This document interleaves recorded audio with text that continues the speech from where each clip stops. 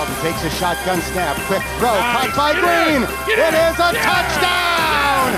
Adriel Jeremiah Green.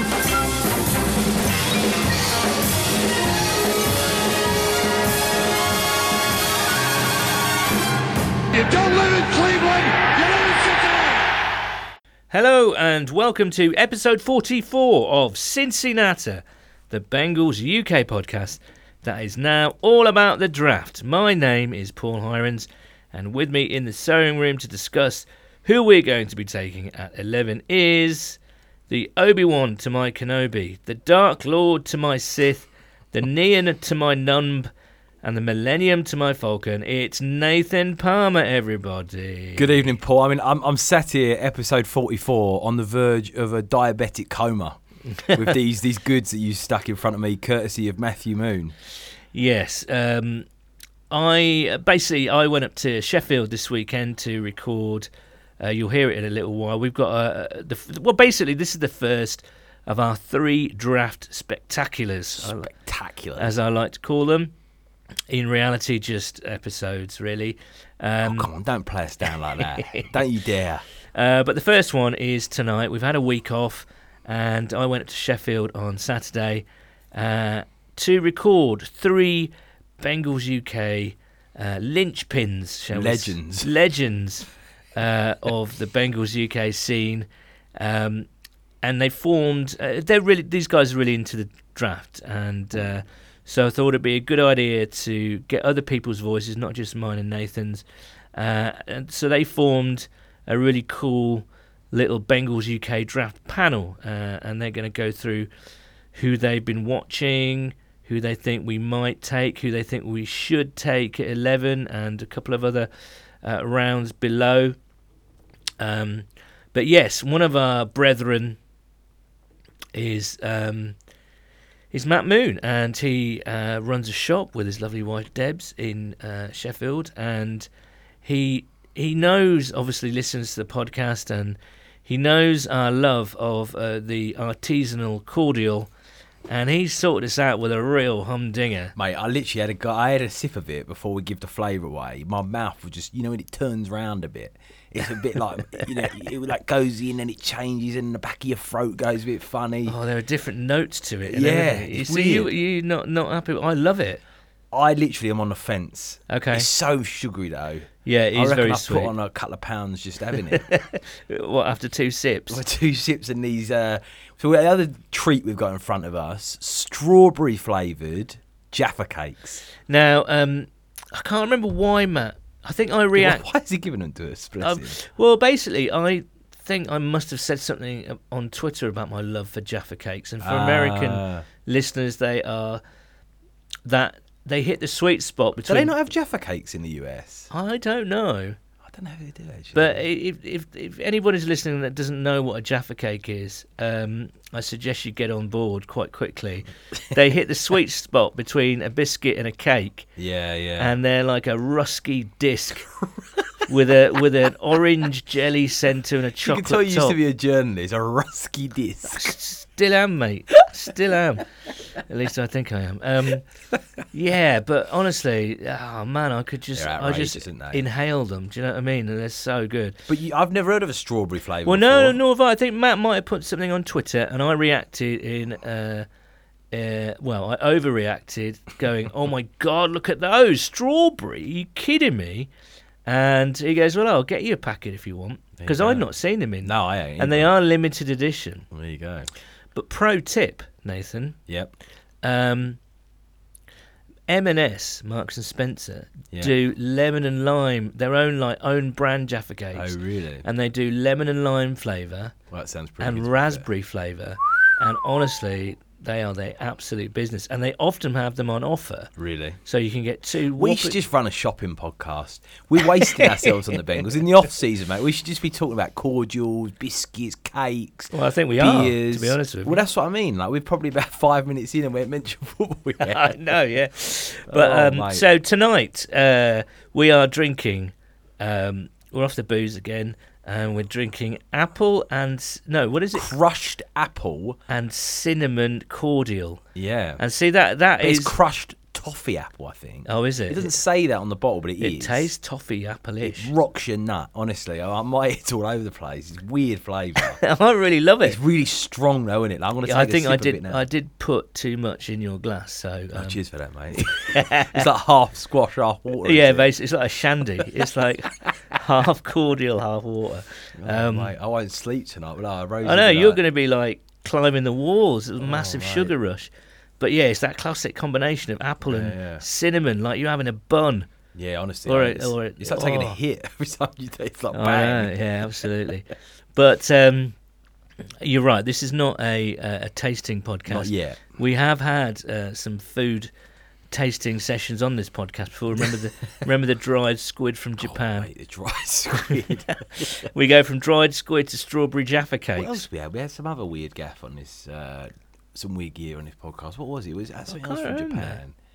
No, that was just the dried squid that Jimmy brought back from Japan. But anyway, what are you saying about the strawberry Jaffas? I can't taste the strawberry. I've got to be honest. We're bigging them up. They just taste like normal Jaffa cakes to me. Yeah, I have to say I don't detect any strawberry flavour at all. Nathan, there's no context. Here's some Jaffa cakes. I'd have been like, cheers, mate, and I wouldn't have blanked an eyelid at it. Yeah. I can't taste any strawberry in it. No. But anyway, but thank you, Matt Moon. Yeah, thank you, Matt. I really appreciate it. It's nice. Yeah, real treat. Thank you very much. If anyone else wants to send us any food and drink products to review, any then limited edition, Paul's address is. Absolutely. Just get in touch with me on Twitter, and I will gladly receive food parcels. Yeah, absolutely. And weirder the better. Oh God, I've dug ourselves a hole now, haven't we? But anyway, we're like social media influencers now. People send us. Well, that's stuff right. We're like, oh, so this is from, and we like tag Matt Moon's shop in it, and we're like, so these are from Matt Moon's shop. You know what I mean? Like, that's where we're going, son. High level influencers. That's right. Well, maybe we might be able to get a sponsor out of this. Yeah, exactly. All our 20 listeners. 250, 300. Yeah. Absolutely. I'm not only kidding. There's not a lot of news about though, is there? It's that kind of weird hinterland between the free agency period, which is now pretty much done for the Bengals. Yeah. And the draft. Now the Bengals might be signing some other players post-draft, certainly undrafted free agents, but they might need to fill a few other roster spots. Yeah. You know, that's not beyond the realms of possibility.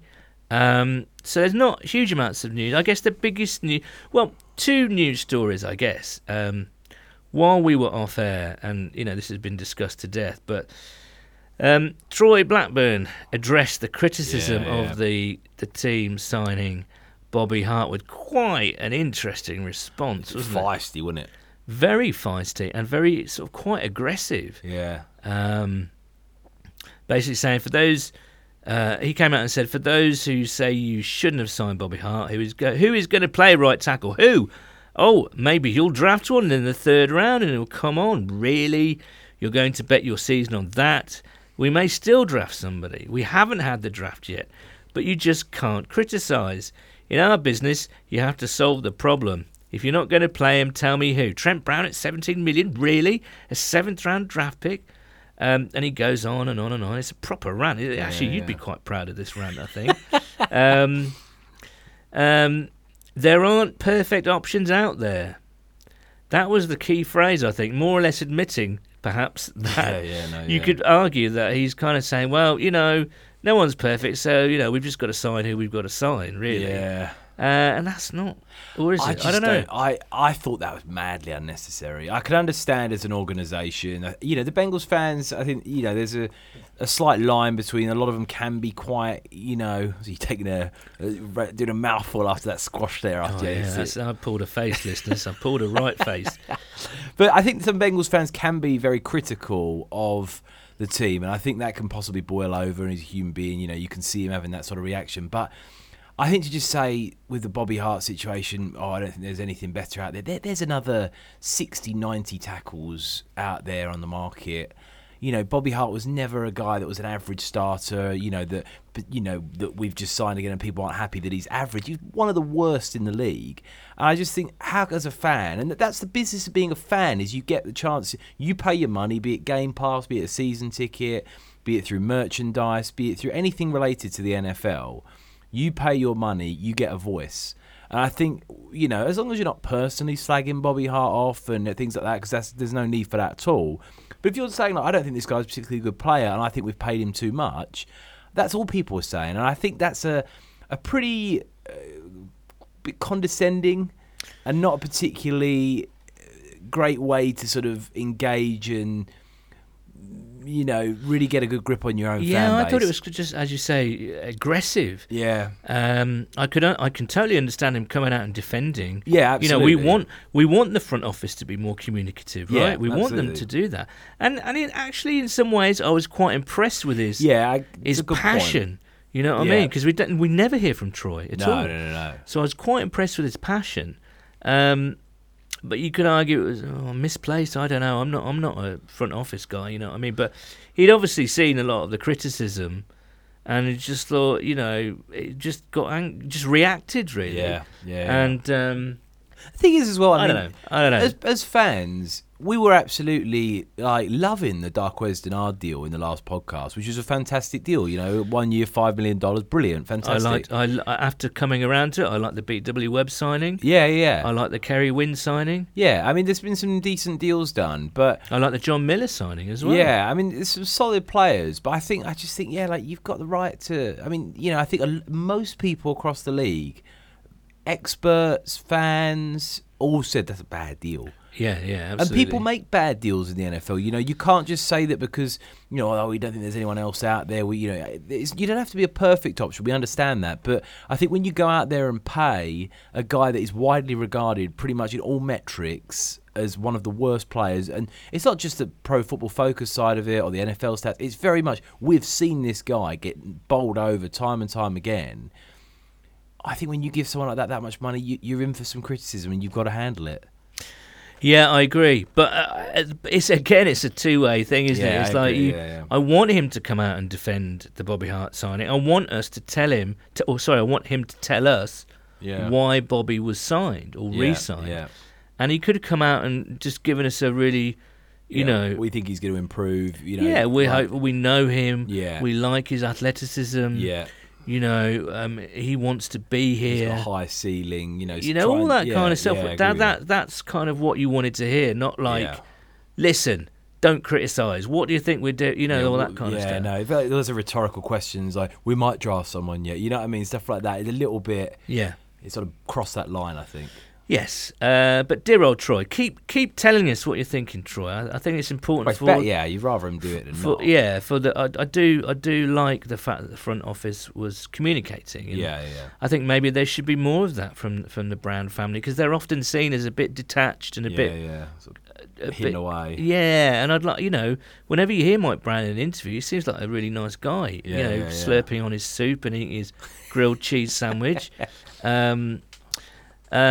But anyway, speaking of reacting, our soon-to-be second-year running back, Mark Walton, was a very silly Billy again, wasn't he? Yeah, third time this off-season arrested. And he's been cut. Yeah. And it's a fair feat getting arrested 3 times. I mean, what? Like 2 or 3 months. Once, you know, it can happen to anyone. Twice is pretty bad. 3 times, just come on. So I just says you're an absolute really, I think. Do you know what I mean? And just stupid. It's like I saw the video of him snatching the phone away. Oh, yeah. And it's just extremely childish. Yeah. And I know he's a young guy. Yeah. But it's like, you've just been drafted by a pro-American football team in the NFL. You're earning more than anyone can ever dream of. Well, perhaps not yet, but earning a good screw. Yeah. And then you go out and give it the big I am. Yeah. And you get into trouble, you're smoking dope. It's like, come on, man. People would kill to be in your position. You're suplexing people down Kentish Town High Street. You can't really sit on the aisle. I know. Your eye horse for this situation. I'd have been cut long ago, wouldn't I? You only once, though, so you might have been all right. Yeah, exactly. They might have let you go. But that's harsh, though. I mean, being serious for a moment with Mark Walton, I mean, that's a 4th-round pick. Yeah. That at the time, a lot of people were quite excited about. You know, he was quite an elusive, dynamic running back. And you think that's not what you want. Your 4th-round pick just done. Yeah. Within 1 year, off the team, never to return. That's it. That's hard. I mean, you know, and these last couple of drafts for us have been difficult. We have struggled to get the value out of those players in the mid-rounds. And to have one player like given up on, done, inside 12 months, I mean, that's hard. Yeah, I think the Walton selection was perhaps the one last year that everybody kind of scratched their heads a little bit and thought, Yeah. Really?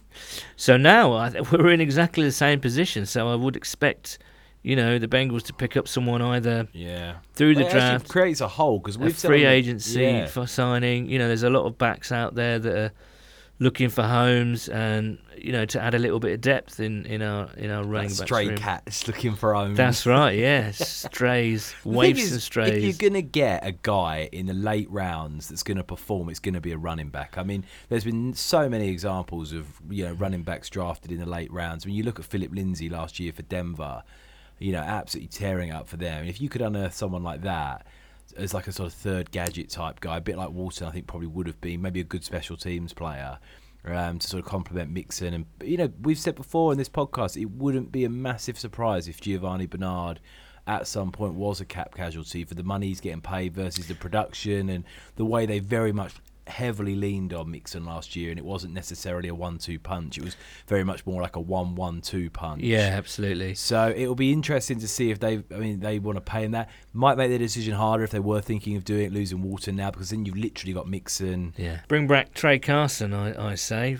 Well, yeah, I mean, we need to do something, because, if you look at that squad, you've literally got the quarterback turned running back, Quentin Flowers, who I would absolutely love to see make it. He's got a fantastic story. Yeah, exactly. And he would give you some, you could run him to the outside and he could do that sort of classic goes to run, passes it type job. But that really does make your decision. There's an injury. Yeah. Or 2 or 11 or 16 as we had last year. That's what I mean. So we may well be looking at keeping Gio now with the... Yeah, you'd hope so, just because I think he's great. Yeah, he got married. Did you see he got married in did, Italy? Yeah, he congratulations got married. Congrats to Giovanni. Yeah. And his wife now, Chloe. Oh, you know that. I mean, me and Chloe are tight, But I'm yeah, surprised you weren't invited as a guest. I was quite upset actually. The thing is, though, they employed this kind of wedding website, right? How do you know this? I don't know, because I wanted to put a message on our Twitter feed, congratulating. So I just Googled it, and there's a site, a wedding site, open to the public, telling everyone where it is. Really? What what accommodation is available. I'm not sure if their wedding list was on, but it's like, everything else was on there. Yeah. And I was thinking, goodness, imagine if you were in... Do you reckon if you bowled up in a suit, everyone would have just ignored it and just thought you knew someone there? Or do you reckon you'd have been kicked out? I think we should have actually done it. Just look well smart in suits. How do you know Giovanni or Chloe? Like, oh yeah, we just know. Oh yeah, we go way back. He stayed around mine when he came to London. Yeah. What would have been Palmer's opening line to get? How would you crash a wedding? I wonder. What would you say? You've done that before, surely. Just friend of the wife's. Friend of the wife's. Yeah. Leave it there. Just leave it there. Put a bit of doubt in their mind. My friend Sylvia, right, was out on the town, and she was at some fancy showbiz launch, right? Yeah. And the night was in full swing. Everyone was like 3 sheets to the wind. And so was Sylvia, and she saw, I think it was TVs and radios, Lisa Snowdon. Do you know her? No. She's a very beautiful lady, and she is a DJ. She was host of Britain's Next Top Model. She hosts, I think she used to host the breakfast show on Capital. Yeah. All the big things, right? Yeah. She's genuine A-list, right? Yeah. Anyway, so everyone was absolutely slaughtered, and Lisa Snowdon was dancing. I think it was Lisa Snowdon. So any Lisa Snowdon's lawyers, if you listen to this, I think it's Lisa Snowdon. It's not incriminating in any way, shape, or form. But Sylvia went up to Lisa and said, "All right, Lisa, do you remember me?" And Lisa Snowdon was like, "What?" And she said, "Oh, I used to go to school with you. Your mates." And Lisa Snowdon was so hammered that she believed her, and suddenly they were like best mates for the rest of the night and hanging out and dancing and like hugging each other. It's like, I can't believe I've seen you so long. Oh, I really missed Couldn't you. you just called her out and like what school it was or something? Well, you'd think so. I think if she was just- sober, yeah, I think that yeah, would have yeah. been the way to do it. But the fact that she was absolutely, I'll have to remember that one. yeah, absolutely. So maybe that's the way to do it. Wait until everyone's drunk, and kind of go and go, Gio, do you remember me and you at university when you did At that North thing Carolina, to that person? yeah. Oh, they were great days, weren't they? Great days. Anyway, we've rattled on about nothing in particular. Yeah. So it's time to get serious. Time to get serious about the draft. I'm sure you've heard of it. It's a big month actually for Bengals fans. Yeah, massive. April, the month of April. We've got the draft in a couple of weeks, but also the schedules are going to be released. Yep. So we will be finding out where the Bengals are playing in London and when they are playing. And you would assume sort of ticketing details will also be released as well. Yep. So, eyes and ears ready. Stand by your beds. Absolutely. Classic Paul Hirons. That. Stand by your beds and get ready for some serious action. And speaking of serious action, it's time now to go to our Bengals UK draft panel, recorded up in Sheffield this weekend. You're going to be joined by Peter Dadswell, Sam Ainger, and Liam Corlett. So, Pete, it's over to you. Thank you, Paul. Welcome, everyone. You join us today in God's own county of Yorkshire with exciting and revolutionary news coming out of Paul Brown Stadium. For the first time in memory, Mike Brown has zigged when the rest of the NFL is zigging and has actually embraced what everyone else is doing. He's finally employed a GM, and that's me. So we find that Duke Tobin has been sent away to go and create the Cincinnati Bengals Hall of Fame, somewhat belatedly. He should have been doing this a long time ago. And instead I've been brought in to look at the draft ahead of a very important time for the Bengals. We've got a new coaching staff. There's been lots of changes at the Bengals, and we're looking to revitalise this organisation, starting with the draft in a few weeks' time. So my first role has been to expand the scouting department, and I'm pleased to welcome today to our draft war room two of the new scouts. We have Sam Ainger and Liam Corlett. Hello, gents. Hello. How you doing? Not too bad. Right, let's get on with this. We've got a lot to do today. Draft is fast approaching, so let's get down to business. So from this draft, gentlemen, I'm looking for 2 immediate starters and at least one more who will be starter by year 2. So let's focus today on the first 2 days of the draft. That's rounds 1 and 3. Right. And don't forget the motto of this draft war room. We use free agency to fill holes, but we draft talent. So I've got number 11 pick. Talk to me about the linebackers that we could look at. There are 2 Devins, so let's start with Devin White. Liam, tell me about him. He's fast, he's strong, he's clearly an athlete. He's shown that he can cover, although he's not been asked to do it much. I think the LSU scheme sort of it restricts him in that aspect. I think he's a top 10 pick. I think he could be your starting linebacker for the next 10 years if he's there. I'd pick him personally. Middle linebacker, strong side, weak side. I think he's starting middle linebacker. Excellent.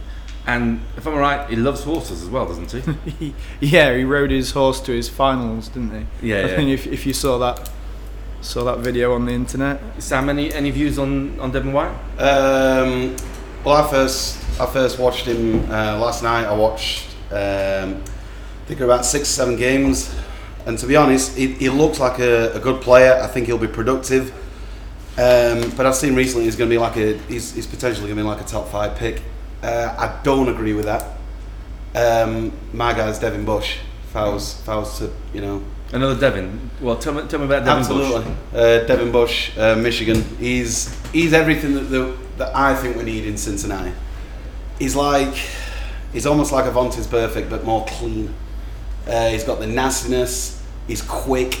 He can read things. He's got instincts. He's sideline to sideline. He's everything I personally love in a linebacker.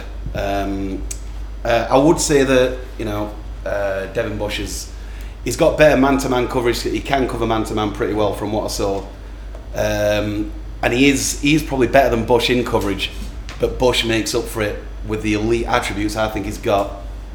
I mean, they're both very, very quick. I mean, they're very, very at the combine, I think White ran a 4.42 and Bush ran a 4.43, and this was pretty dynamic stuff. Should I be worried that Devin Bush is a tad smaller than Devin White, and we asked him to cover the tight ends? I don't really worry about the linebacker position, being too small nowadays, because you see that a lot now. You got Bobby Wagner. Yeah, this is what I mean, and he's an elite All-Pro. Linebacker, and if I think Bush has similarities to Bobby Wagner. He's quite small, he's quick, he's shifting, and he's not necessarily a picks guy, but he's going to be all over the field. He's going to get you at least 120 tackles a season. I really like his movement skills. He's very fluid. He shows that he could be coached to cover. I mean, it's not something that he's done yet, but you can see it's something that could be coached out of him. Yeah. His tackling, he's a big hitter, but he doesn't wrap. He doesn't. And it's frustrating to see from a linebacker who you're going to pick at 11. Absolutely. For me... We've had linebackers who can't tackle before. Yeah. Yeah, I'd like to see him gate a roll. Like, grab him and bring him down. But I think this kind of thing is coachable. I do. But when was the last time we coached a linebacker? Well, but now it's a totally different team now. Different coaching staff. We've got new coaches now, and we'll see what happens there. But from what I saw in Devin White, he takes the wrong angles, and for linebackers, you've got to have that instinct to take the right angle. And I just didn't see. I was looking for it. I just kept looking and looking for it. I just couldn't see it. Yeah, I've got down here that his angles are poor. Okay, so. We've got Liam banging the table for Devin White in the first round, and we've got Sam banging the table for Devin Bush. If I decide not to go linebacker in round 1, we certainly need linebacker. Talk to me. What do we have in rounds 2 and 3? I hear about Matt Wilson. Liam, any thoughts on Matt Wilson from Alabama? I wasn't keen on Matt Wilson. I thought he looked like an athlete on tape, but. He almost lacks a physicality. I think he's a product of a very good Bama defense, and he's sort of been carried. I wasn't impressed. I wouldn't feel comfortable taking him that high in the second. I felt the same. I watched him a while back, and I felt exactly the same as you did. You look at the linebackers, the middle linebackers that have come out of Alabama in the past, 6-7 years. You had Reuben Foster and C.J. Mosley. Yeah. And for me, like Reuben Foster is the best player I've ever seen coming out of college, and that's followed by Joe Mixon as well. With one or two red flags. And this is the problem. And he can be indecisive at times. He gets eaten up by blocks, and I don't think he looks comfortable in coverage all the time. Okay. He sometimes looks unsure. Are we thinking he's more of a middle linebacker thumper in the old style rather than a coverage one? And to be fair, that's what we want. We want to cover linebacker. Yeah. All right. Well, who else we got? For mine, I loved Jermaine Pratt, NC State. He's a former safety. He's got good coverage skills. He's only a 1-year star at linebacker, but he looks natural at the position. If you give him any space on a blitz, he's having the quarterback, and he's quick to get to the quarterback as well. He's instinctive. He's really instinctive. He can occasionally get bullied by a lineman, but I think that kind of thing. He can be worked with, So if he's the opposite of what we've gone before. A big hitter, we've gone for a safety convert, a bit like Drew Tranquill later Absolutely, in the draft. I think Pratt still is a big hitter though. He's a bit of a run stuffer. And at times he has looked stiff in coverage, but you can see that he has transferred from safety. If he's the guy, he's the guy that I'd hope for if we wasn't to take Bush in the first round, basically. Okay, that's good to know. Liam, I see there's a late riser from Minnesota, Blake Cashman. Do you know anything about him? Yeah, he's an athlete, out and out athlete. He moves very well. He's fast. He can beat his blocks. He doesn't really get washed out like some others, despite his size. Issues with him. Sometimes his eyes betray him. There's one play in particular where he's in position to make a play on a handoff and he just misses it. He goes for the running back, and the QB just walks away from him, and it's cringeworthy. But with his physical tools, I think he can be coached to be a fantastic linebacker in this league. Rather than reach for Bush at 11, I would love to see us take him in the second round. Maybe he slips to the third if people aren't in love with his tape. Reach for Bush. Ooh. Yes, I noticed Ouch. that. Yeah. Ouch. I think we know where your loyalties stand there. Yeah, All right, absolutely. okay, well, that's useful. I think we've covered linebackers, and that really is a position of need. Right, I want to move on now to tight ends. Obviously, we've signed Eifert to a 1-year prove-it deal. We all hope he's going to stay fit for a year because he's a difference maker, but we're going to need to cover him. We're going to need a third tight end, and we need tight ends moving forward. So I'm told tight ends in round 1 are very good. So let's talk about those tight ends. So I've got TJ Hawkinson, Yeah. Iowa. He's ideal size, speed. He's got great natural hands and route running ability. I think he's the best tight end in this draft. He's a very willing blocker. I think at times he's a little bit overrated, but I mean, it's there and he loves it, and it's nice to see from a young guy coming out with his talents in the receiving game to want to block and take pride in backside blocks. So is he a mix between a move tight end like Eifert he's and a a blocking tight end? He's a do-it-all tight end. He's what you want. He can be on the field on every down. He's a threat in the run game and the pass game. I think he's the best tight end in this draft. Is number 11, the draft pick at number 11, too high for him? It depends on how you feel comfortable picking a guy who historically tight ends don't come on in year 1. But he's a game changer, and I think 11 is an acceptable place to take him. If your defensive targets are gone, he's a game changer. Right, so that's good to hear about Hawkinson. Now his teammate at Iowa is Noah Fant. And I've had a look at Noah Fant, and this is dynamic tight end. I mean, he ran a 4.5 second 40. The guy's a freak. And there are many wide receivers who would love to be able to run that speed. We've got one, Auden Tate, who can't even get anywhere near that. Great set of hands, great high pointing the catch. Not as able or not as willing as a blocker than his teammate. Yeah. The two of them as a pair complemented each other so much. Why should Fant not be a number 11 pick if Hawkinson is? Any thoughts? I don't think he's a natural route runner and receiver. I think his hands sometimes they almost look a bit clunky. Like when the ball hits Hawkinson's hands, it sticks and it's soft, but they're strong. I think Fant's a little bit more of an athlete than a natural receiver of the ball. I mean, let's face it, the NFL these days is now a mismatch league.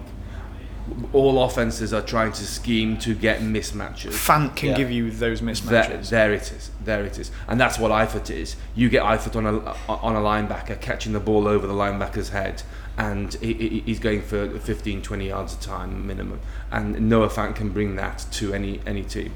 Okay, right, that's good to hear. So I do sense that in this draft we have some real blue chip defensive prospects that will go in the top 10, but we all know what happens, people moving up the top 10 to go and get their quarterbacks. Talk to me about any blue chip prospects who might just fall to number 11, and if they are there, we've got to run up and hand that card over quickly because these are elite prospects. Tell me about any of them. Elite prospect wise, I think the elites. I think it stops at probably Josh Allen. After that, you've got like Rashawn Gary. I think he's the next best one up. Tell me about Rashawn Gary. I mean, he's been playing on the edge for Michigan, and for me, he's got that energy. He's strong and he's aggressive, but he's not got that bend and dip. I think he's more of a 3 technique kind of guy. I think he's a bull rushing type, like defensive tackle. I would not if the Bengals were to draft him, there's no way that I'd want him to play on the edge. I just think he's. So you'd be playing alongside Gino inside. Absolutely. Okay. If Gary was to drop, yes, but I personally still wouldn't take Gary.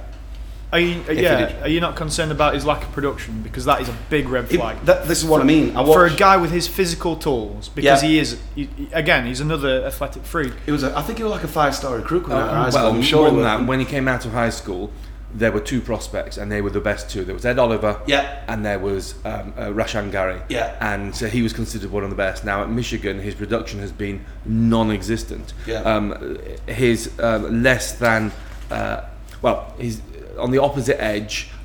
Michigan was Chase Winovich, and he's not considered a first-round pick, but nonetheless his production was far better. Rashan Gary, is he not more traits rather than production, and that's quite a gamble at number 11. It could well be. He's only very young as well, but definitely he needs to shift. I think he needs to shift inside. If it depends which scheme he goes to. I mean, playing on the outside, he only had 9.5 sacks and only 23 tackles for a loss in all his college career, which is not that impressive. Well, if you watch him when he's playing on the edge for Michigan, if you watch the point of attack, he gets there, he can get past it, but he can't bend round. He struggles to bend and get to the quarterback. He's just a little bit stiff in the hips, I think. Yeah. Well, let's talk about the player that I mentioned came out at high school at the same time as highly coveted, Ed Oliver. Liam, tell me about Ed.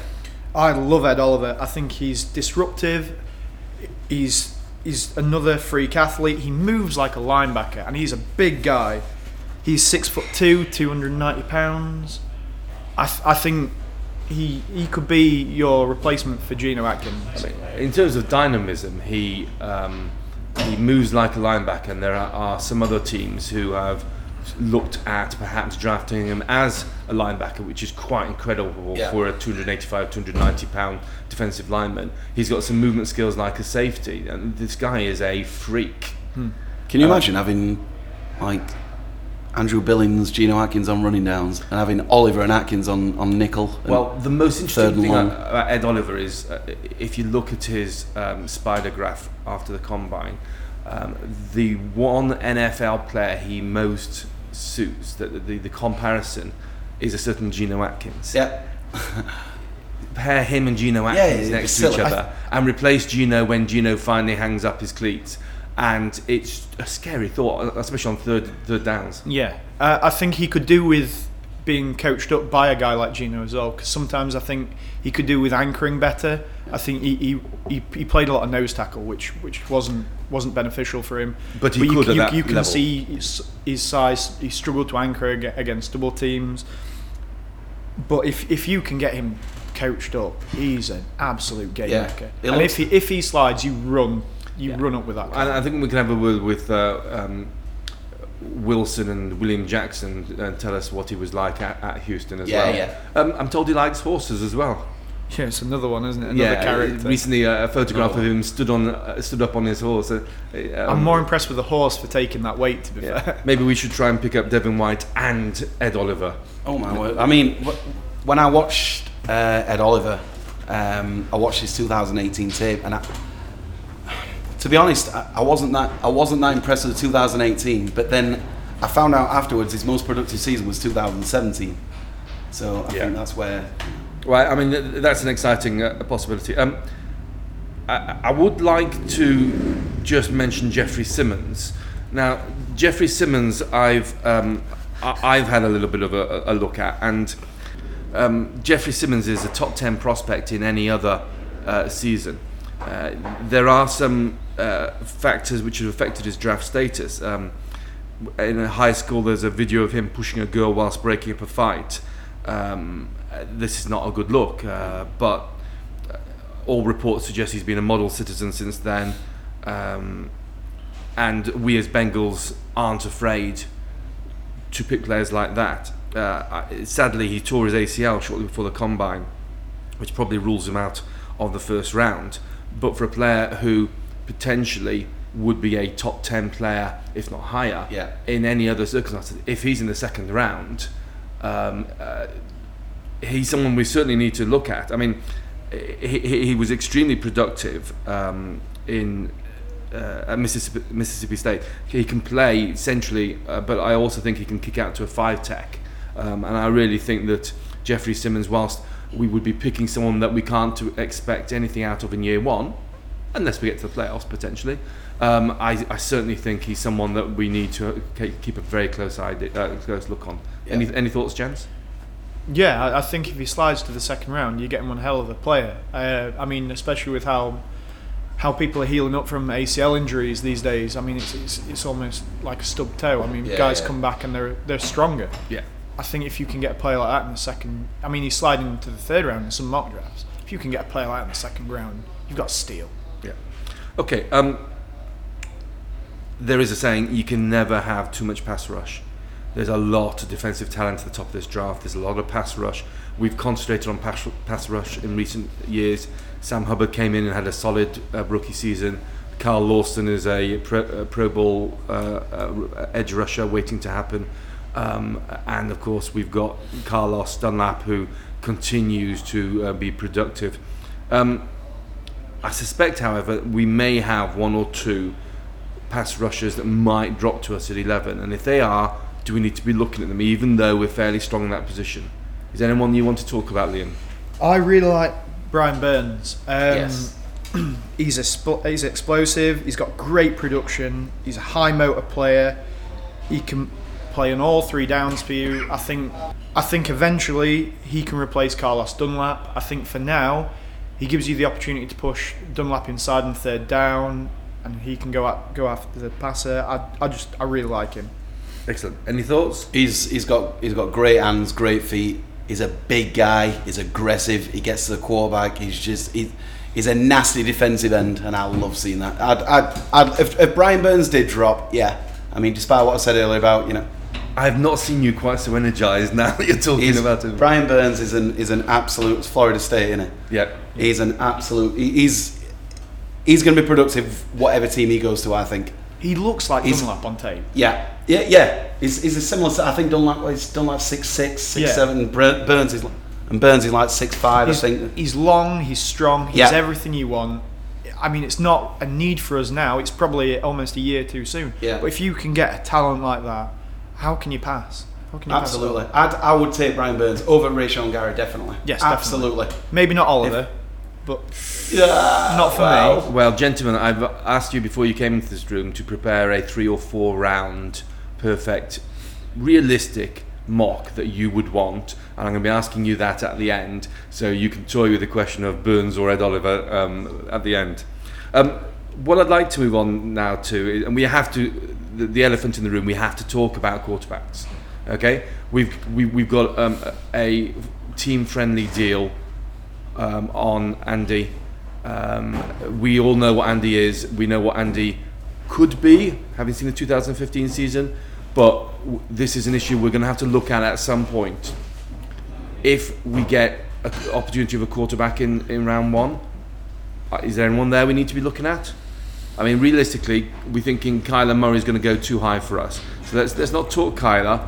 The other ones. Tell me about Haskins, Liam. So Haskins, when I look at him, he's 6'3", 220 pounds. He's sort of prototypical size. He's a 1-year starter. He's had great production for a 1-year starter. And he's at Ohio State, and we all love Ohio State. It's I mean, it's the local team, isn't it, for us? I mean, I see a lot of Dalton in him. I do. I think he runs a system. He's got a little bit more touch on the middle of the field throws, like looping over linebackers in coverage. But he then, on outside throws, he lacks arm strength. His velocity isn't there. He really struggles to force the ball into tight windows. I think he's got a strong arm, but I think he has a problem with the deep ball. It's the deep ball accuracy. I don't like his out throws. Okay. I don't see him at 11. I don't think he's the quarterback. I suspect that he will go higher than 11 because there will be some people reaching for him, but those will be teams that aren't. They don't have a quarterback. I think Broncos will take Haskins. Yeah, quite possibly. I mean, Haskins is a 1-year starter, as you said, and it was only in the latter end of the season that he seemed to really get it together, and his production was very good. But to me, that production was as a consequence of checkdowns to McLaurin and some of the other wideouts. And is that what we want? you said that you see a lot of Andy Dalton.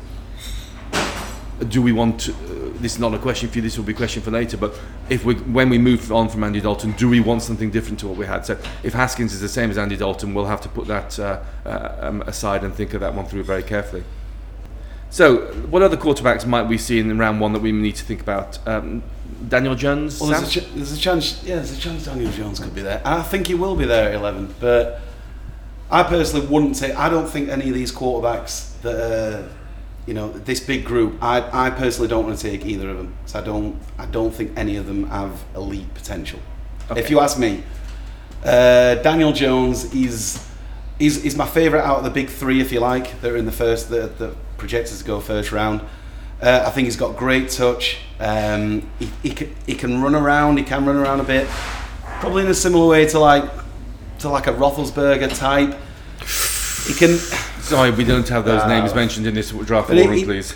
He's got good pocket presence, and he avoids pressure with ease. I shared a load of Daniel Jones stuff on my Twitter, and it's the way that he's always got his eyes downfield. And like I say, his deep ball isn't great. He's not got a massive arm, but he's got good feet. He can work around the pocket, and he's accurate. His short accuracy is brilliant. Okay, so what I'm hearing is quarterback at 11 is a no, but I may still want to look at a quarterback. So rounds 2 or 3. Is there anyone else that you want to bang the table for here? I'd say if Brett Rippon's there in round 3, 4, I'd say more 4. Brett Rippon out of Boise State. Tell me about him. He could go 3rd, 4th round. I mean, he throws. I shared a load of stuff on my Twitter as well about Brett Rippon. I bang the table for him massively. I think the thing that kind of let him down, there were a few fumbles, and I think he played. With a bad offensive line. I looked back at the tape to see if he was spending too long throwing the ball, but he were a bad offensive line. I mean, there's no excuse for fumbles, but what's his deep ball like? He's got good arm. He has got good arm. It's not elite, or he's not going to be like dropping to like 3 or 4, like 3rd or 4th round. But and what about play action? Because he can throw under pressure really well, and that's what I love seeing in a quarterback. Not panicking, just stands back. He knows they're coming, and he can let go of the ball really smoothly and just in a laid back manner. Like I said, there's a few. I mean, he's quite undersized as well. I think he's around 5'10", but that's almost the norm now in the NFL nowadays. So, Liam, are there any quarterbacks you want to talk about? There's sort of fringe guys from round 1 to round 2, guys who people are going to fall in love with arm talent. So Drew Lock is one of them. Everybody loves his arm. I personally don't see him as a round 1 quarterback. Maybe a round 2 if you're feeling like rolling the dice. But for me, I'm not in love with him. I think development prospect. Yeah, and I think if you're gonna want to develop a QB at round 2, I'd rather us take a position of need more than a QB. I'm with you. I'm not in love with any of this QB class. Okay, so I think we're formulating an idea of what we're going to do round 1 and starting round 2 and 3. Gentlemen, are there any players in the later rounds, 2, 3, maybe 4, that you want to bang the table for right now? I'd say for me, Dylan Mitchell, wide receiver, Oregon State. Tell me about it. I think there's him and there's Terry McLaurin. I mean, I've seen McLaurin being projected as like a round 6 guy. I don't think that's the case. I don't think that's the case when I see him. It's not. I think the whole Paris Campbell thing, especially going up towards the combine, I think it overshadowed what McLaurin is. And Campbell got loads of attention at Ohio State, who were productive, but so was McLaurin, but quietly. Dylan Mitchell, Oregon, he's got this. He's got speed. He ran a good combine. I think it was like 4.46 or something like that. I mean, last year's stats, he got nearly 1,200 yards, 10 touchdowns. He had 76 receptions. He had, through this game that I watched, he had like 5. I can't remember who it was against. He had 5 drops, I think it were, or 6. And I don't know if that's knocked him down. I don't know if people have seen this and it's knocked him down. But the game, I think it was 1 or 2 games after, he had like 13 catches, and his route running is brilliant. He can get away from corners. He's got this drop of the shoulder, which Where's his sweet spot? He's gone. Where is his sweet spot in this draft? For Mitchell, Yeah.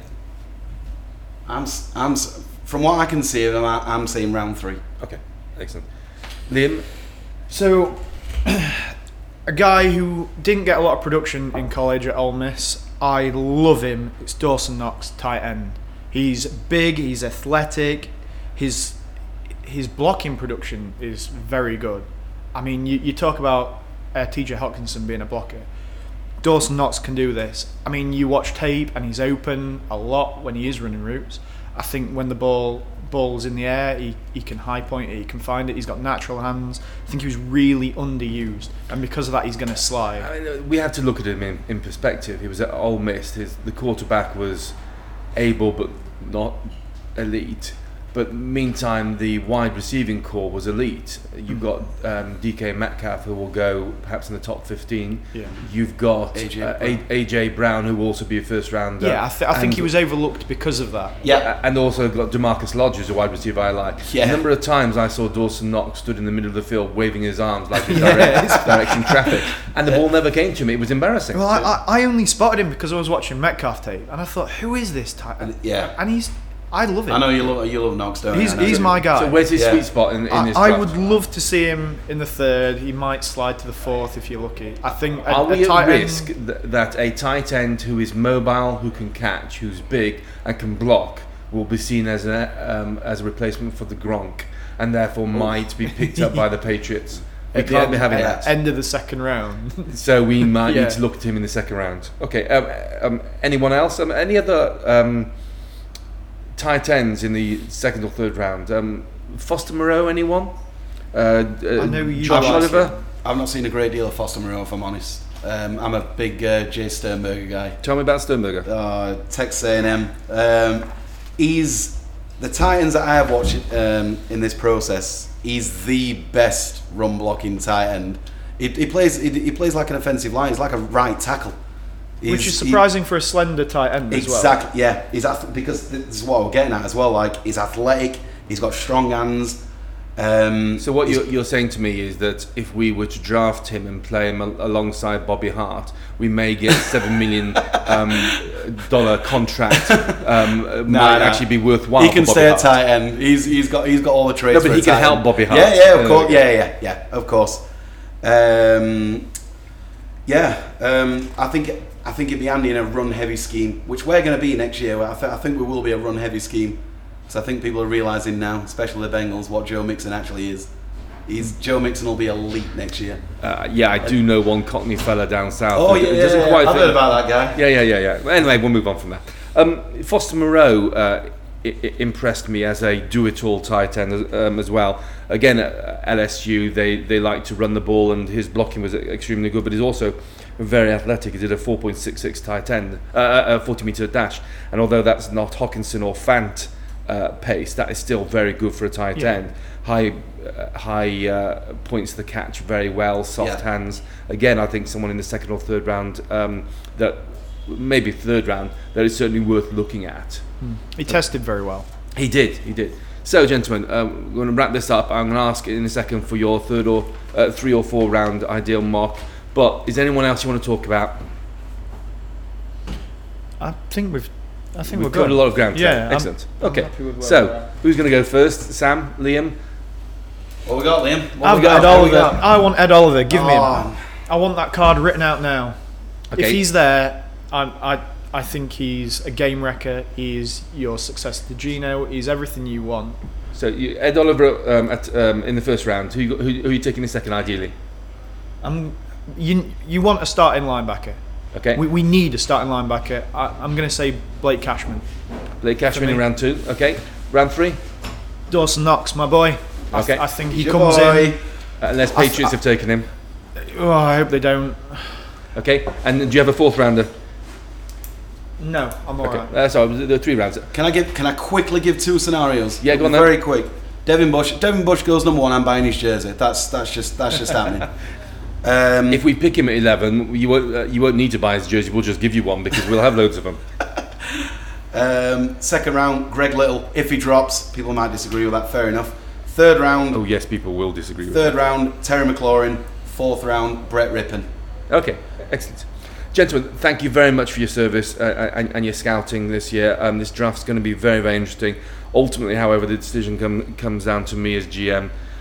So the decision I'm going to make, first of all, is I'm going to award myself a 10-year, £100 million contract. So I don't care what we do in the draft because I am safe. And then the rest of the franchise can be all about me. But It's all about you, innit, Mr. G? yeah, it has to be. So, however, 3 rounds. I would love to see a Devin at 11 because we would need him. But I said we don't draft based on need, we draft based on talent. If Ed Oliver is there, I will not be able to resist. Ed Oliver will be at number 11 and he would be my pick. I agree we need a linebacker in the second round. And I'm comfortable with either Jermaine Pratt or Blake Cashman, whoever's there. And third round, I'd love to see Dawson Knox there.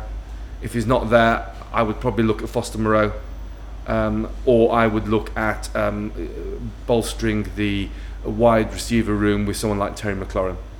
So that's what it is, gentlemen. Yeah, I like Gentlemen, McLaurin. Just a quick one, Mr. James. Yes. You say Ed Oliver first round. Yes. I'm handing in my resignation. So I know plenty of other scouts out there. Gentlemen, thank you very much, and thank you for all joining us in God's own county of Yorkshire. Cheers, lads. Cheers, mate. And with that, we hand back to Paul in the sewing room. Well, thank you very much to Pete and Sam and Liam. They're fantastic. They totally get into it. Sam puts on little kind of... He's a UK Joe Goodbury, that geezer. Well, he is, yeah. He really is. I mean, Sam does put on these videos on Twitter. He's definitely worth a follow at Sam_Ainger, and that's AINGER. And Liam is also like passionate about the draft, very knowledgeable. He is at Bengals UK blog. And, of course, Peter Dadswell, you've heard his name mentioned quite often on this podcast. He's at Dadders. So go and follow those guys. In the second half of our show, we're just going to briefly recap some of the points those guys made. And I should also say thank you to Matt Moon, not least for the spicy cordial that he gave us and the strawberry Jaffa cakes, but also for sorting out the Great Gatsby pub where we recorded. Thank you to the lovely Rachel, who I kind of fell in love with a little bit, the manageress of the Great Gatsby pub. And thank you to the fine city of Sheffield for being Sheffieldy.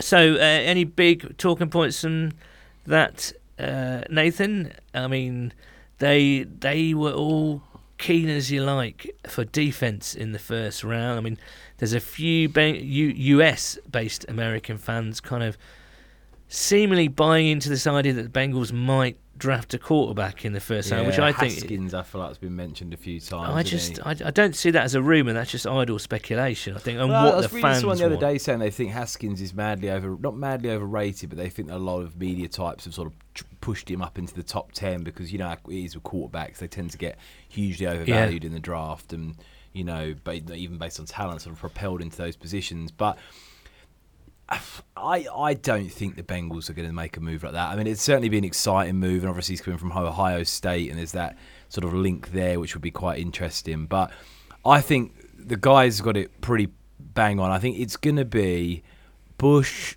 White, or Oliver, and I think one of them will probably be there because I think at least 2 quarterbacks will go in the top 10. Yeah, I think it was interesting. All the guys, I mean, obviously, it's interesting what Sam was saying about Devin White v. Devin Bush. He thinks Devin White is overrated. It's an unpopular opinion, isn't it? And I think Devin White, after a strong combine, will go in the top 5 even. Perhaps, you know. And Devin Bush may be available. Well, you're likely to be available at 11 if you know. I'm not going to reveal who I'm going to go for. I think we should do that next week. Yeah, we'll go for that next week. But Liam was keen as mustard on Ed Oliver, as again had a really strong pro day. So He's rocketed up the boards. Yeah. Brian Burns got a lot of love there, the edge rusher. Yeah. And those are, I think initially it's got to be all about linebacker, but because of the defensive talent at the top of that draft, Yeah. there is the opportunity to grab a real, I love that phrase that Liam used, game wrecker. Game wrecker. A real kind of, because we didn't get to the quarterback enough. And yes, Lawson is coming back. Yeah. Yes, Kerry Wynn is going to be an upgrade on Michael Johnson, you'd think. Yeah. Gino stepped back a little bit last year. Carlos did too, even though they were sensational in the early games of last season. So you'd want them to recapture that early season form. But they do need a little bit of help. And Hubbard's going to be solid. Yeah. Lawson's going to be back, so you'd hope that, that would work nicely. Yeah. But I think if you just added one more, real game wrecker, then that makes us that defensive line is going to be really, really strong. Yeah, I mean, you think picking 11 is one of the highest we've picked in a long time, and you really want to make sure you get yourself someone that's not only a starter there, but it's going to be a starter for a long time. And I think if we could install someone like a Bush or a White or an Ed Oliver or someone like that on the defensive side of the ball to really lead that defense, like you want a leader as well, I think, because that linebacking core, it's all very new. And even Preston Brown, he's only been there for a year and he was out injured half of last year. You've lost a long-time servant in Vontaze Burfict. Vinny Ray's gone. It's Nick Vigil's been around for a couple of years, but it'd be nice to get a young guy needs there. refreshing, doesn't it? It does need refreshing, and it needs a young guy to come in there who's got a bit of leadership about him, got a bit of an attitude to go in there and sort of, make that his defence. And in a couple of years, really sort of maybe take over the captaincy and really lead it. And again, as Sam said, he's already like mega, almost sexually excited by the prospect of Devin Bush. He's going to buy his jersey straight away. And he said he's a nasty, do-it-all thumper, quick, fast, great good tackling. instincts. Yeah. So I think in summary we're gonna get a really good player at 11. Yeah. Do you think there's any way we go offense at all? Me personally, no. I mean, there is they talked about tight ends. And TJ Hawkinson, as Liam mentioned, is a real, all-round brilliant tight end. Yeah. And I think that's the position that they'll be looking at. But a bit higher for Hawkinson at 11. Well, you look at our very own Andrew Dockrell, who's done a few mock drafts for us, and he's gone TJ Hawkinson twice. Yeah. So I wouldn't be upset about Hawkinson because I think he's going to be a great, great player. Yeah. Or certainly has the potential to be. And it is a position of relative need for us. Yeah. But just with the defensive players up there, it could be a real opportunity, I think, to get some. Well, especially we've like you said, we've made some upgrades on defense, small upgrades. Yeah. I still think it's we have to wait and see with training camp and the preseason. I mean, some of those guys might not make the team. I mean, the Bengals have done that a few times in the past. They've brought in these guys that are kind of like fringe players, a bit like a Chris Baker last year. A few people were quite excited about him coming in.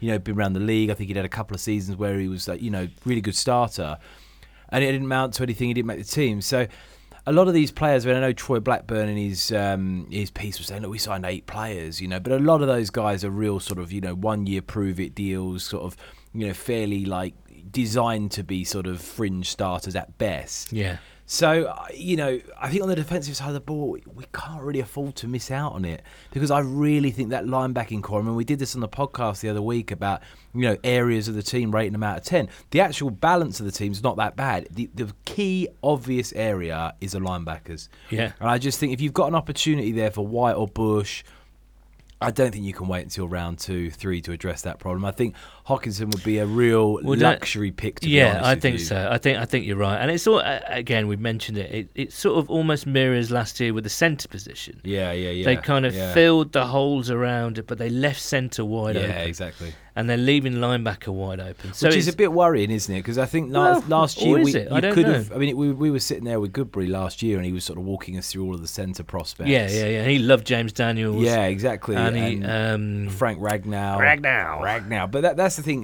We were almost both certain. incidentally have moved to guard. Yeah. which is interesting. But he was very much going through those guys, and we spoke to Dave Lapham as well, who Who we're was talking to again next week, listeners. Yeah, exactly. And he was very much along the lines of they like Billy Price, and it was very much that's where they're probably going, to be honest. And, you know, again, this is pure speculation, but Detroit jumped straight in front of us in the draft last year, knowing full well that we most likely were going to take a centre. We had a big hole on the roster, took Ragnar. Now, we don't know if the Bengals would have taken Ragnar if he was there, or they would have taken Billy Price, but certainly there's a chance that they could have done. And they ended up getting, again, we don't know, their first, second guy, but almost by necessity, who's left on the board. I think Daniels was still on the board. Yeah, he went round 2, I think. Yeah, but they ended up taking Billy Price. So in this situation, you don't want to be in a position where, you know, pick 10 is on the clock. Some team, you know, needy of a linebacker jumps in front of us, knowing we're probably going to take Bush or White. Need exactly. A thumper, a real sort of... Exactly. They're looking to replace Shazier, aren't they? Yeah, exactly. So you don't know that they're not going to see that. Yeah, Devin White's shockingly still on the board. You know, everyone's been listening to Sam Ainger and no one fancies it. And at 10, we're sort of rubbing our hands together because Duke Tobin likes him. And you see Pittsburgh or someone like that jump in front of us, knowing full well that we would probably take him if he was there. So that's the only thing that would worry me a little bit in terms of just how actually, you know, much of a huge void we have at that position. What about quarterback, Nathan? We mentioned it. We keep talking about it. Yeah. You know, as Pete said in on the panel there, it is. I know you don't quite believe this, but the question has to be talked about. Yeah. Mike Brown has come out and kind of heavily intimated that this is like a prove it year for Dalton. Yeah, I think he's And you know, the way the NFL is going these days, the way to build a team up is to, you know, get yourself a rookie quarterback on a rookie contract, so that frees up loads of cap space. Yeah. You know, Dalton's at the end of his contract at the end of next season, I think it is. Yeah. So, you know, they are at a bit of a crossroads with Dalton, and it's obviously up to Dalton whether he snatches that opportunity and has a really good year again. Obviously, there's lots of things that go into having a good year, whether the new scheme is going to suit him, whether the team is going to stay relatively injury-free. Yeah. You know, all that, you know, his key weapons like Eifert and Green and Boyd stay injury-free. So there's lots of things that go into having a good year. But, you know, Twitter is rampant with rumour and speculation. Oh, we're going to take Haskins at 11. Oh, you know, what about Will Greer? What about Drew Lock? What about... And, of course, and the interesting thing, I think, that the most interesting thing I think I took from the Bengals UK panel, apart from how almost bone-crushingly attractive and the manageress of the pub was the fact that all three of them didn't like the quarterback class this year. Yeah. None of them thought Haskins was all right. You know, Kyler Murray, yes. You know, he had the potential to be a real star. Drew Lock, you know, Will Greer, you know, I think I agree with Sam, actually. I kind of quite like the look of Brett Rippon, but be interesting to see. Yeah, I've seen some of his videos on him. So, what do you think? Quarterback? I just think the Bengals are in that real weird sort of limbo phase where they're not win now and they're not blow it up now. And that's an awkward position to be in, especially to go and spend a first-round pick on a quarterback. Because you go and spend a first-round pick on a quarterback and you ain't winning now, but you've also not got the draft picks in the future or the cap space really to go and say, well, we were just completely tearing it up and going to give this young guy a chance. So I honestly don't think that the Bengals will take a quarterback in the draft. I actually... When the draft ever, all through the draft? But maybe a fourth, fifth-round pick, maybe something there to give a bit of competition for the backup spot. I think there's a backup spot up for grabs. Definitely, yeah. I think Driscoll played okay at the end of last year, but I don't think... And with a very, very poor surrounding cast with injuries and everything else, with the greatest deal of respect. Dane Brugler from The Athletic has done a 7th-round mock draft today. Dane Brugler. Yeah, I know, right. What a name. He's given us Haskins at 11. Really? Which is why maybe some of the chat, that's where some of the chat is emanating well, from. Zach Taylor's certainly been knocking around, hasn't he, at pro days? And he has, but, I mean, he's been photographed looking all sports casual, Yeah, washing quarterbacks with his hands in his chinos and whatnot. But he's probably going to be he loves quarterbacks because he used to be quarterback, so you'd expect him to. Coach, yeah. And also, he probably just walked another 10 paces and had a look at a defensive lineman at the same. You just don't know, do you? No, exactly. Yeah. But I mean, all the noises come out saying seems to suggest that Zach Taylor loves Andy Dalton. Yeah. Mike Brown loves Andy Dalton, but recognises that this is a prove-it year for him. Yeah. But it's just what they do in the future, really. I mean, I wouldn't be, 2 years a long time in football. Yeah, I wouldn't be surprised if Dalton did have a good year and they gave him another contract, but it's not going to be as team friendly. No. As this one. No deals ever are. So the question is going to be, do you kind of take on that cap hit for a guy that's kind of above average? Yeah. Or is it time to go with a new guy who's cheaper? Yeah. I'm sort of edging towards the latter, I have to say. But it's tough at 11, But it's tough. though, isn't it? Who'd be a GM? Yeah, because then you're literally looking at it and you're saying, well, you've got Haskins, Locke, maybe Greer. I wouldn't. Yeah, exactly. I think next year might be a time to look at it. Give Zach Taylor, I mean, that guy is not going to start this year. Whoever you draft this year at 11, I'd be stunned if he started this year. If you got Haskins or Locke or Greer or anyone like that at 11, there's no way you start them day one. There's no way. Yeah. You wouldn't pay Dalton what you're paying him to sit on the bench as a backup. You would not be able really to trade him at this late date. Well, you never know. You could do. I'd be shocked. It's just not with the Bengals style. I don't think anyone's going to, sell the Bengals enough draft picks or players or anything at this late stage in the year for Andy Dalton. I just don't think it's going to happen. So whatever happens, you're going to be sitting this guy for a year, which you're going to invest a first-round pick in, which you bloody well need players. Well, you never know. Not necessarily. I mean, you look at the quarterbacks last year: Rosen and Allen and Darnold and Mayfield. Started, they did. Yeah, that's what I mean. But I'm saying that there wasn't anyone there, though, was there? You look at those. No. There was not really. I mean, Andy Dalton, whether we rate him as like an elite starter or not, he's a starter in his own right. He's sort of an established, been the starter there for a long time. But you look at when Dalton came in, they fixed the scheme around him. Yeah. Gruden, schemed up a very West Coast offense, getting the ball out quickly, which is still Dalton's strengths. Yeah. And he had a pretty good rookie year. Yeah. So that can happen again, No, you're right. I mean, you look at what happened in Baltimore last year. Where? Where was that, Nathan? at the Ravens last year with Joe Flacco. Joe Flacco to me was far more at the end of his rope than Andy Dalton is. And they took Lamar Jackson, sexy pick. And Flacco got injured. He didn't get beaten out. He just took a few knocks, so they brought Jackson in. And then, you win a few games and you find it very difficult actually to take the guy back out. And that's what took Flacco down, And I'm not saying that we would do the same. I don't think people, Andy Dalton's a lot younger. When he's been healthy, he has played quite well. And I don't know. To me, if it's going to be anyone, it'd be Haskins. And the only reason I think it's even plausible is because Zach Taylor has that background. And I think whenever there's a new coach in town, and they'll always be positive about the current guy, but they will want their own baby and their own child to come in at quarterback, mould them, shape them, get them to do what they want to do, rather than try and teach an old dog new tricks. Well, tell us, listeners, what you think. I say we're going to be sort of doing our own little mock next week because it's Nathan's last week before he goes off. It's Nathan's last week before he goes off to his honeymoon. There we go. So we're going to do a little mock. But tell us who you think. Do you want to see them draft a quarterback at 11? Who would you like to see at 11? Maybe you want them to trade down. Yeah. Do you want to see them address the linebacking position in the first round? Or are you happy to wait for a Blake Cashman or a Jermaine Pratt or TJ Edwards lower down the road? I think they will double. I would like them to double dip on absolutely. linebackers. Yeah. But do tell us. We, of course, are at whoday_UK on Twitter and Bengals UK on Facebook.